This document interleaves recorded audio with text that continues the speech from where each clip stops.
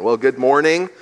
As we enter into our message time, we are starting a brand new sermon series for the new year from the Gospel of John. And if you got your Bibles, you want to turn to chapter 20. Surprisingly, we're not going to start in chapter 1. We're going to start in chapter 20. You'll find out why in just a moment, because we're going to do today just an overview of the Gospel of John. I know that's not an exciting title. It's the best I could come up with this week, all right? An overview of the Gospel of John starting in chapter 20. You know, most of the world looks upon these crazy guys that jump out of airplanes. They're called adrenaline junkies, and they jump out of perfectly good airplanes, and kind of think it's a bit over the edge, but purposely, how about this, jumping from 25,000 feet without a parachute? That would be suicide, right? Not anymore. On July 30th of 2016, a Hollywood stuntman, a skydiving luminary by the name of Luke Aikens, jumped out of a Cessna Grand Caravan airplane 25,000 feet above Simi Valley, California. He plummeted 5 miles through the air without any kind of parachute, landing neatly in a square 100 by 100 foot net that was set up to catch him. At impact, they said his body was moving at over 120 miles per hour. It's nuts, isn't it? You might even say it's stupid. I mean, this guy had a wife and a 4-year-old son, but there's another angle to the story. Aikens was clear that this stunt involved a ridiculous amount of training. For starters, the 42-year-old man had over 18,000 jumps to his name. And then he prepared for this particular stunt by doing dozens of training jumps, each naturally wearing a parachute, aiming at that 100 square foot target, and opening his chute at the last possible moment. In his practice jumps, he would pull the cord at 1,000 feet. After falling 24,000 feet, he had to get special approval from the government just to do that. And he said in the run-up to the jump that he had consistently been hitting a much smaller target, giving him greater leeway with the full-size net. And Mr. Aikens said this: whenever people attempt to push the limits of what's considered humanly possible, they're invariably described as crazy. And I'm here to show you, he said, that if we approach it in the right way and we test it and we prove that it's good to go, we can do things that we don't think are possible. Amen? All right. Well, I got one amen out there. Thank you, Larry. Now, I still think the guy's a bit off. I would not jump out of that plane. But he does have a good point. Proper training will get you to places that you never thought possible. You see, friends, faith isn't just a blind leap out into nothingness. It always involves risk. But it is also based on good and sufficient reasons. And that's our big idea for today. This statement is true whether it's having enough faith to skydive without a parachute, or much more applicable to each of us here today, having faith to trust in Jesus Christ as our Savior, our Lord, our ruler of our life.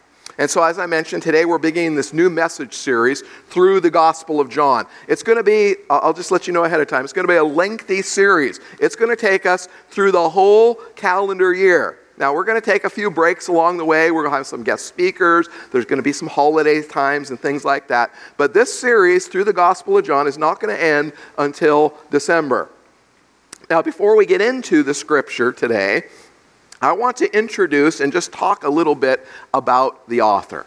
I think that's very important for us. Now, just a bit of background. There are 4 Gospels in the New Testament, and these good news books are biographies of Jesus while he was in this world. Matthew, Mark, and Luke are called the Synoptic Gospels. Synoptic means similar or summary. Matthew, Mark, and Luke contain roughly the same outline, the same general details, and the same timeline in over 65% of their writings about the death, birth, life, ministry, death, and resurrection of the Lord. However, the Gospel of John is significantly different than the first three Gospels. Matthew, Mark, and Luke were written early, somewhere between 41 and 69 AD. Remember that Jesus died somewhere around 33 AD. But John's Gospel comes much, much later, probably written around 80 to 90 AD. John was an old man, and it's likely that he had read the writings of the other gospel writers. And as Jesus' closest friend on this earth, he decided to give the closest eyewitness account of any gospel written to everything that he saw his best friend do and say. Now, Matthew and Mark, they heard and saw some of it. And Luke, a doctor and a researcher, he got his information directly from a variety of eyewitnesses. But John lived it. And therefore, he is the closest witness to the life and the words and the personality and the mission that Jesus had more than anyone else in the Bible. You know, it's likely that John knew Jesus growing up as children. He was the closest to Jesus during his public ministry. He was part of that inner circle of the disciples with his brother James and with Peter. And they saw things that even the other disciples didn't experience. And he was the only one that has a direct eyewitness to the entirety of Jesus' earthly ministry, from his first public interactions to his final words uttered from the cross. John was so close to Jesus that Jesus didn't even call in his own family to take care of his mother, but he called upon his best friend John to make sure that his mother Mary was protected and taken care of after his death. That's quite a resume, isn't it? You know, the famous reformer Martin Luther said that this gospel, the Gospel of John, is so important that if some world leader were to decree that all the known copies of the Bible were to be burned, if the church could just save John's Gospel and the book of Romans, then the essence of Christianity would endure such a purge. That's pretty incredible. And it's why I'm excited to begin this study through John's Gospel with you. I believe that as we work our way through John, that it can change our lives, that it can increase our faith, that it can bring us closer to the subject of the book, which is our Lord, our God, our Savior, our healer, our King, Jesus. So let's dig in. Let's get ready to, if you will, jump out of the airplane and dive into the Gospel of John. And so today we're going to do this quick overview of John's Gospel, but it's based just on this one key verse. And it comes near the end of the Gospel, but it is John's thesis statement, the reason why he wrote the Gospel. So let's read these words together from John 20, verses 30 and 31. The words are on the screen. Let's read. Now Jesus did many other signs in the presence of the disciples, which are not written in this book. But these are written so that you may believe that Jesus is the Christ, the Son of God, and that by believing you may have life in his name. Amen. The Word of God.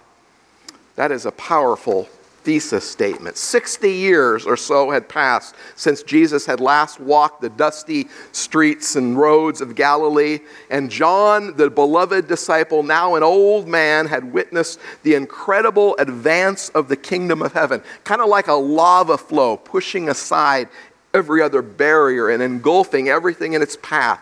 The kingdom of God had penetrated the darkened world. Christianity was spreading all over the known world at that time, flooding the continents with the flaming brilliance of the gospel. And the world was bathed in light, in which darkness could not extinguish that light. And so, prompted by the Spirit of God to draft this first-hand account, the aged Saint John, the apostle, he put down on parchment the events of Christ's ministry during his days on this earth. Nearing the end of the gospel account that would bear his name, the old man wrote these words that we just read together, our key text today. John was saying that the reason that he wrote his gospel was that so that anyone who would read it would believe. Believe. He wanted to encourage belief, and he noted key elements of what Jesus had done, and he testified that he had done so much more. And then in the very final words of the Gospel of John, John would write this: "Now there are also many other things that Jesus did. Were every one of them to be written, I suppose that the world itself could not contain the books that would be written." So John is saying, I'm giving you just a glimpse, just a taste, but it's a key taste of what Jesus is, who Jesus is, and why it's important for you to have your full trust and belief in him. In his time on this earth, Jesus was constantly at work, doing those things that his Father had appointed him to do. And John's words stimulate us to reflect on whether we see him working today or whether our faith is in just kind of a myth for which there's no evidence. That's the decision that each of us have to come to. Perhaps the reason that sometimes we feel that we don't see Jesus working today is perhaps because we have our eyes closed to what is happening around us. Maybe we're not looking for the right things, or we're ignoring what is obvious. And so what did Jesus do while he walked those dusty roads of Palestine? John arranges his gospel around some key signs that Jesus performed. You know, when you're driving in your car, you pay attention to the signs. At least you're supposed to, right? Some of those signs inform you to go in one direction. Others say to turn here. Still others tell you how fast you can go. Signs are there to point out or to remind us of very important things. Now, the original word for sign in the Bible in the New Testament was the Greek word semeion, which later came to, in Latin, to be the word signum. Then we from that get our English word signal, insignia, signature. And so signum can mean anything from an identifying mark. I want you to think about X marks the spot. That's the signum. To a proof or even a banner to follow, a sign to follow. So John's purpose was to reveal Jesus as God in human form. And so as we travel through John's gospel, we're going to take time to review these signs, since they are each unique, revealing an important facet of Jesus' deity. That word deity is a word we're going to use a lot. And it refers to the quality or the nature of God's being. Excuse me, not deity, divinity. Divinity. And so divinity belongs to God alone. And so through these signs, John helps his readers, he helps us to see that Jesus is divine as well as human. Jesus is both God and man. And so the signs in John reveal Jesus' divinity. Now, in John's gospel, the word sign is also often used to mean miracle, some supernatural event. And unlike the gospels of Mark and Matthew and Luke, John does not record very many miracles of Jesus. There are only 7 listed in John, but each tells us very special things we need to know about Jesus. So we're going to take some time to take a quick look at these 7 signs, which will be, if you will, our markers as we travel through this book. And let's remember that we will look more in depth at each one of these signs as we come to them through the Gospel of John. But today, we're merely, if you will, kind of spreading our map out to plot our route, or plugging in our coordinates on the GPS to see the route we should take. So we're going to look at the 7 signs. And the first sign in John is Jesus changing the water to wine. Sign number 1. Jesus' first public miracle. And this sign takes place at a family wedding feast. And the text tells us exactly why this miracle was performed and what we can learn from it. So let's read John chapter 2, verse 11 together. This, the first of his signs, Jesus did at Cana in Galilee and manifested his glory, and his disciples believed in him. Amen. So, notice that the sign that Jesus performed manifested his glory. That's a fancy way of saying it made something known. In other words, it showed or made known that Jesus had divine authority.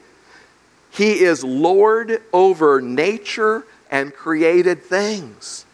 And so this was a wow moment for his disciples to see him take what they knew was water and turn it into wine. And by the way, not just any wine, but the best wine that anybody had ever tasted. And the result of this manifestation is that Jesus' disciples, what? Believed in him. And remember, this fits in perfectly with John's overarching purpose for the gospel, that we might believe that Jesus is the Christ, the Son of God, and by believing have life in his name.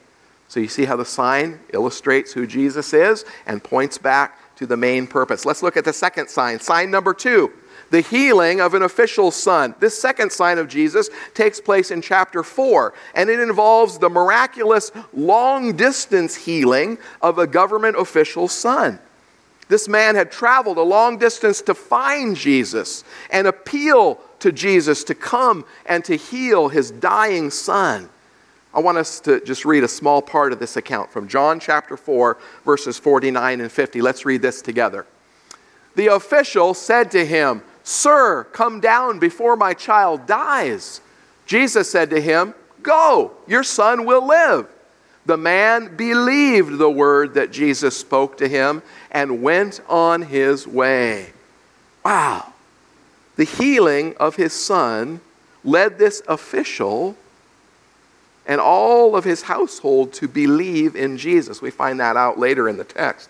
However limited the official's belief was when he set out to find Jesus, it's clear that when Jesus says, "Go," that he now believed something significant about Jesus in the person of Jesus as the Christ, not only the Lord of nature, but now this second sign shows us that Jesus is Lord of life.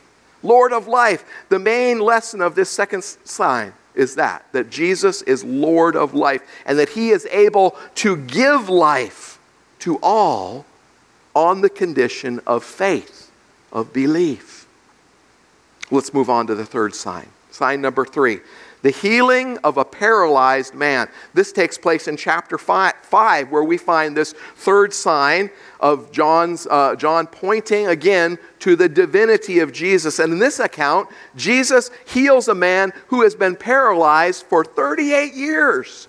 And not only does Jesus perform a miracle, but this miracle creates all kinds of controversy, especially with the Jewish religious establishment. And they begin literally to plot his death at this particular miracle. And this third sign takes us on to another step of evidence about Jesus Christ. Not only is Jesus Lord of nature, and he's Lord of life, but we now learn that sinful people, no matter how sinful, may have life through faith in Jesus Christ, so that Jesus Christ is the restorer of lost powers, both physical and spiritual. You know, after the healing of the sinful man, Jesus' instructions to him are to go and see that you sin no more. Go and see that you sin no more. And so, friends, we too, when we recognize Jesus' divinity, his power, we must make the choice to respond in belief. And how do we show that belief and that faith? We turn from our sins and our selfishness and our personal control of our life by trusting fully in the lordship of Jesus and his words. We show our faith and our belief, just like this paralyzed man. Well, sign number 4 is one that's very well known, and it is the feeding of the 5,000. I bet most everybody here has heard about this miracle, the feeding of the 5,000. And John's next signpost points to the great truth that Jesus sustains spiritual life. This familiar miracle of the feeding of the 5,000, remember, it was with one boy's lunch that Jesus breaks bread and he feeds this giant crowd. By the way, it was many more than 5,000. That was just the men they counted. There were women and children and many others there. And so it's a supernatural miracle on a mass scale. And it is the only miracle that is recorded in all 4 Gospels. Isn't that interesting? And perhaps that indicates the extra importance of the lesson of this particular sign. Now, it's not until the next day after the great miracle, when the crowd chases Jesus down because they're looking to get another free lunch, that we realize the significance of the miracle. In explaining the significance of the 4th sign, Jesus says in John chapter 6, and I want to read these words together in verse 35. Let's read. Jesus said to them, I am the bread of life. Whoever comes to me shall not hunger, and whoever believes in me shall never thirst. What a powerful statement. Friends, all of the deep cravings, the desires, the thirst of our life, all of it is met in Jesus Christ alone. Nothing else can fulfill your deepest longings. Do you realize that? Jesus is not talking here about bread and water, is he? But he's talking about providing eternal spiritual sustenance to those who will what? Believe. Who place their trust in him. Friends, if we want to never hunger, to never thirst, then what will we do? We will jump out of the plane without a parachute, trusting in Jesus as our Savior. By the way, there are not only 7 signs or miracles in John's Gospel, there are also 7 parables about the person of Jesus in John's Gospel, which are all introduced with the claim of Jesus's I am. And just as the 7 signs reveal Jesus's divinity, the 7 I am statements in John reveal Jesus's nature. So we're going to stop here on sign number 4 and take a quick little detour from our signpost route to consider these I am statements. And so if you're following on your outline, we're going to skip down to the bottom of your outline for just a moment. And we're going to look at these 7 statements that Jesus made. And these were pivotal to his ministry. They were connected to Old Testament prophecies. And they were all about his claims of who he really was. They were also particularly significant to the first century Jewish listener and reader. Who would have better understood the context of what Jesus was saying when he made these I am statements? You see, God had centuries before the time of Jesus revealed himself to Moses. If you remember that story, Moses at the burning bush, and God says, go to Egypt and lead my people out. And he says, who should I say sent me? And God said, you tell him, I am sent you. I am who I am. I am is the personal name of God.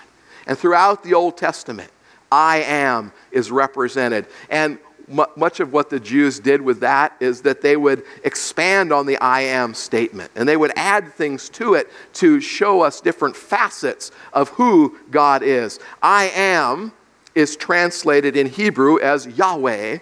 And in English, we get our term Jehovah. Or sometimes in your English translations in the New Testament, if you see Lord all capitalized, it's referring back to Jehovah or Yahweh. And so by the Jewish people, by giving God names that clarified his nature or character, it helped to show who God was based upon his provision and upon his miracles. And so Scripture is filled with I am names about God. Some that you might have heard, Jehovah Jireh. Jehovah Jireh, the Lord is my provider. Or Jehovah Rapha, the Lord is the healer. Jehovah Nissi, the Lord my banner, my signpost. Jehovah Shalom, the Lord our peace. Jehovah Ra, the Lord my shepherd. And there are many, many others. Well, then centuries later, after God issued his I am statement, Jesus uses the same term, the same name, I am, as recorded by John to describe himself. And so here in John 6:35, this statement is the first of Jesus' 7 I am statements as recorded by John. And each of these I am statements claims they're worth a study, a careful study. And so as we travel on our route through the Gospel of John, as we stop at these various signposts that we're looking at, we're also going to examine these 7 I am statements. But for your reference, I'm just going to list them here very quickly. We're not going to go into detail because we're going to hit them later when we get to them. But here's the list that Jesus said of himself. I am, the first one, the bread of life. And then Jesus said of himself in John chapter 8, I am the light of the world. In chapter 10, I am the door for the sheep.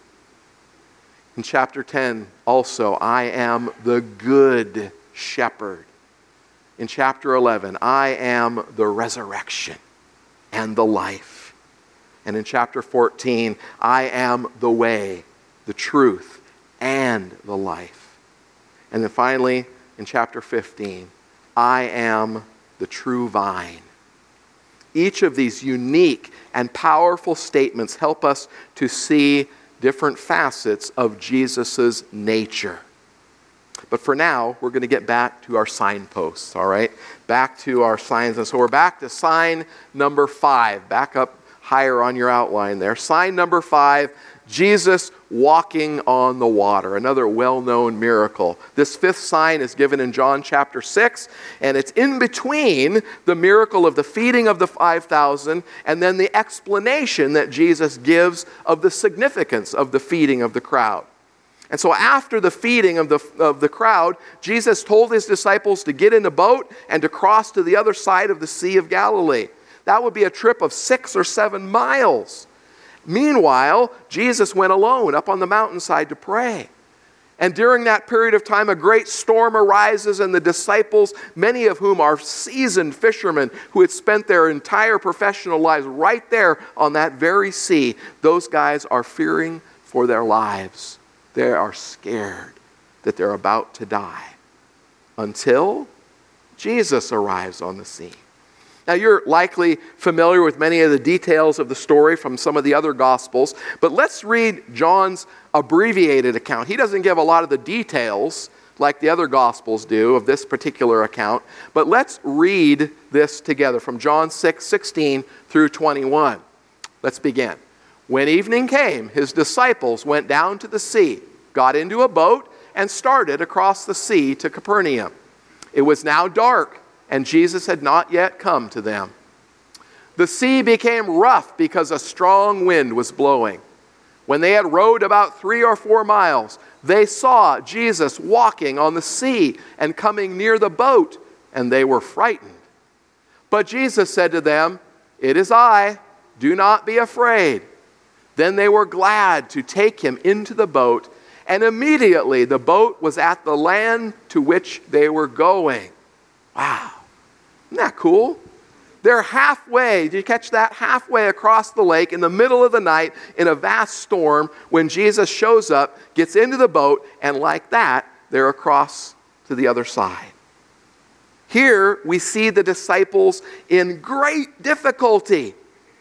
Even though they're obeying Jesus, they're doing what Jesus told them to do, and yet they're about to die. He told them to get in that boat, to go to the other side. And he also made a promise to meet them. And guess what? Jesus fulfilled his promise. In spite of all the natural obstacles in the way, the presence of Jesus was needed to help the disciples. And so Jesus came, triumphing over all of the limitations of the sea and the storm and the distance and all of those other things that could come against him. And Jesus helped the disciples to reach the goal they aimed to reach, which was the other shore. By the way, if we accept and believe the first sign of John 2, that Jesus is Lord of nature, then we have no difficulty in also accepting John's account here of Jesus walking on the water, because he is Lord of nature. All the forces of nature are under his control. But it's important to note this. Nobody saw this sign except the 12 disciples. You see, this is a sign meant only for those who closely follow Jesus. And I believe that's why John included this important sign in his gospel. Today, we call ourselves Christians or disciples. And so this is not a sign for those who have no faith in Jesus.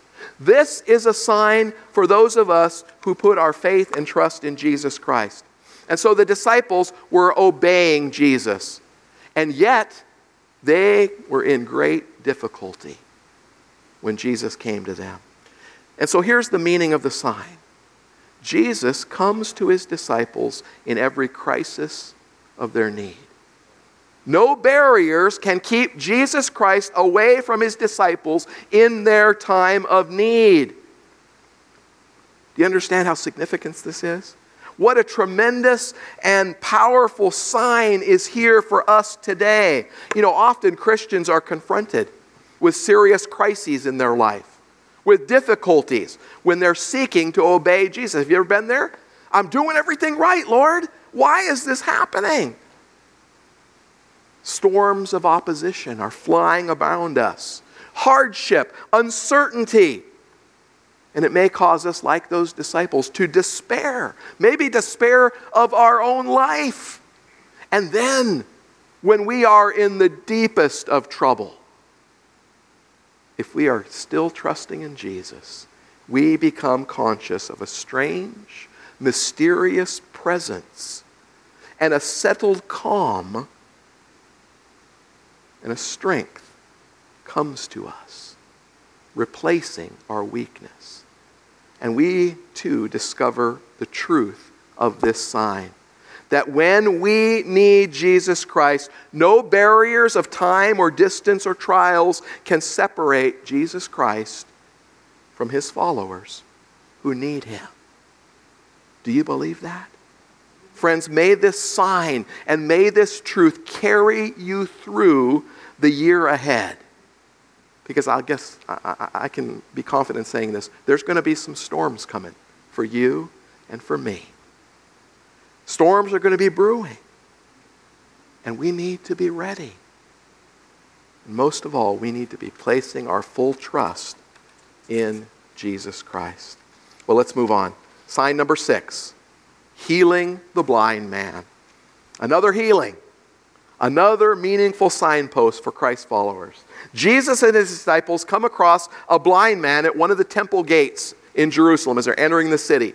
And this man was evidently well known. He'd probably been there for quite a while. And the disciples see in this man that is born blind, the disciples see a subject of speculation as to the cause of his blindness. That's what they were talking about. Wonder what made this guy blind? Was it him? Was it his parents? Was it some sinful choice? They're talking about that. But Jesus' attitude is very different. Jesus' attitude was that the blind man was not a subject for speculation or discussion. This was a man in need of help. Not a cause for developing a theory, but a human being in real need of assistance. And so the blind man was an opportunity for Jesus to reveal his healing power of turning darkness, the darkness of blindness, into the light of sight. Those themes of light and darkness, of good and evil, they weave their way all the way through John's gospel. So as we work our way on our journey through John, I want you to keep an eye out for light and darkness because they come up frequently. By the way, this passage contains the second of Jesus' I am statements. And so I want to read just a part of this account from John 9, verses 3 through 7. Let's read this together. Jesus answered, "It was not that this man sinned or his parents, but that the works of God might be displayed in him. We must work the works of him who sent me while it is day. Night is coming when no one can work. As long as I am in the world, I am the light of the world." Having said these things, Jesus spit on the ground and made mud with the saliva. And then he anointed the man's eyes with the mud and said to him, "Go wash in the pool of Siloam." And so he went and washed and came back seeing. Man, there's all kinds of interesting things in that. We could speculate and talk and discuss all kinds of things. But I want you to notice this, that Jesus doesn't really comment on the cause of the man's blindness. But he does say that the blindness will be used to reveal the works of God. Because that was what Jesus was all about. And that's what Jesus continues to be about today. He's all about revealing the work of God. And guess what? As Jesus lives in our life through his Holy Spirit, as he guides and directs us, he is busy revealing the works of God through us to those who yet are to know him. And so this signpost points to Jesus' divine power to bring the spiritual light of truth and destroy the darkness of sin and doubt and ignorance for those who will choose to obey him. You see, some will obey, some will question, and some will reject. And so the question we have to ask ourselves is, what direction will we take when we recognize the sign pointing to Jesus, the power of spiritual light? Will we obey? Will we question? Will we reject? It's up to us. Which leads us then to the seventh, the final sign. Sign number 7, the raising of Lazarus from the grave. In what is perhaps his most amazing miracle, Jesus raises from the grave his dear friend Lazarus, who has been buried in that tomb for 4 days. In combination with this important sign, Jesus also makes another powerful I am statement. And so let's read a portion of this encounter from John chapter 11, verses 21 through 27. Words on the screen. Martha said to Jesus, "Lord, if you had been here, my brother would not have died. But even now I know that whatever you ask from God, God will give you." Jesus said to her, "Your brother will rise again." Martha said to him, "I know that he will rise again in the resurrection on the last day." Jesus said to her, "I am the resurrection and the life. Whoever believes in me, though he die, yet shall he live. And everyone who lives and believes in me shall never die. Do you believe this?" She said to Jesus, "Yes, Lord, I believe that you are the Christ, the Son of God, who is coming into the world." Wow. You understand how powerful that encounter is? So we discover from this sign, the significance is that Jesus is the Lord of eternal life. The Lord of eternal life. Friends, how often do we pray for things like the lifting of pain, the healing of an illness? And yet, because our Lord loves us, and because he has a greater eternal life and blessing for us, sometimes he delays his answer to our prayers, just like he did for Mary and Martha. Remember in the story that Jesus purposely waited until he knew that Lazarus had died before he showed up on the scene. You know, often we pray for things all the time and his answer is delayed. Or maybe it seems even non-existent. But this incident tells us that even death itself is not final.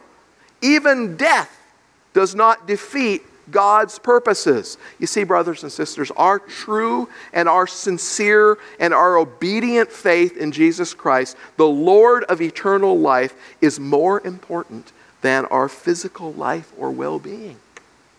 It is more important than our personal desires or our preferences or our opinions. You know, sometimes the Lord uses even physical death itself to provide the greater blessing of eternal life. And so when God seems to delay his answer to our prayers, he just may be waiting in order to give us a greater blessing than we can ask or hope or even imagine. I am the resurrection and the life. Whoever believes in me, though he die, yet shall he live. And everyone who lives and believes in me shall never die. The words of Jesus. And then he said, do you believe this? That's what he asked of Martha. And that's what he asks of us. Friends, do you believe? What is your answer? And more importantly, what will you do with Jesus and his signs and his statements? I mentioned at the beginning that John's gospel can only be understood and fully appreciated when we see John's plan as listed in John 20, 30, and 31. Jesus did many other signs in the presence of his disciples, which are not written in this book. But these are written so that you may believe that Jesus is the Christ, the Son of God, and that by believing you may have life in his name. So what say you? Are you ready to jump out of the plane without a parachute? It might seem foolish and risky, even stupid. But remember, faith is always a step that involves risk, but it's also based on good and sufficient reasons. And so as we work our way through John, looking at the good and sufficient reasons for us to take the step of risk and put our faith and trust in Jesus, my prayer is that in this year ahead, and through our time in the Gospel of John, that your faith will be strengthened and established and confirmed, and that by believing you may have life in his name. Let's pray together. Father, we thank you for your powerful word. Father, we thank you for the Gospel of John and for John's careful collection of putting together these signs, these statements, these observations. Lord, we know that he was led by your Spirit. And Father, we thank you, Lord, that you have protected your word through thousands of years so that today we can still read this eyewitness testimony and that it can still be powerful and moving for us, Lord, so that our faith in you can be strengthened. Lord, we pray that your Spirit would guide us, build us up, encourage us, and direct us in the year ahead as we follow the path you have for each of us, individually and as a body of believers connected here at Garden Way Church. Bless us, we pray, Lord, in Jesus' name. Amen.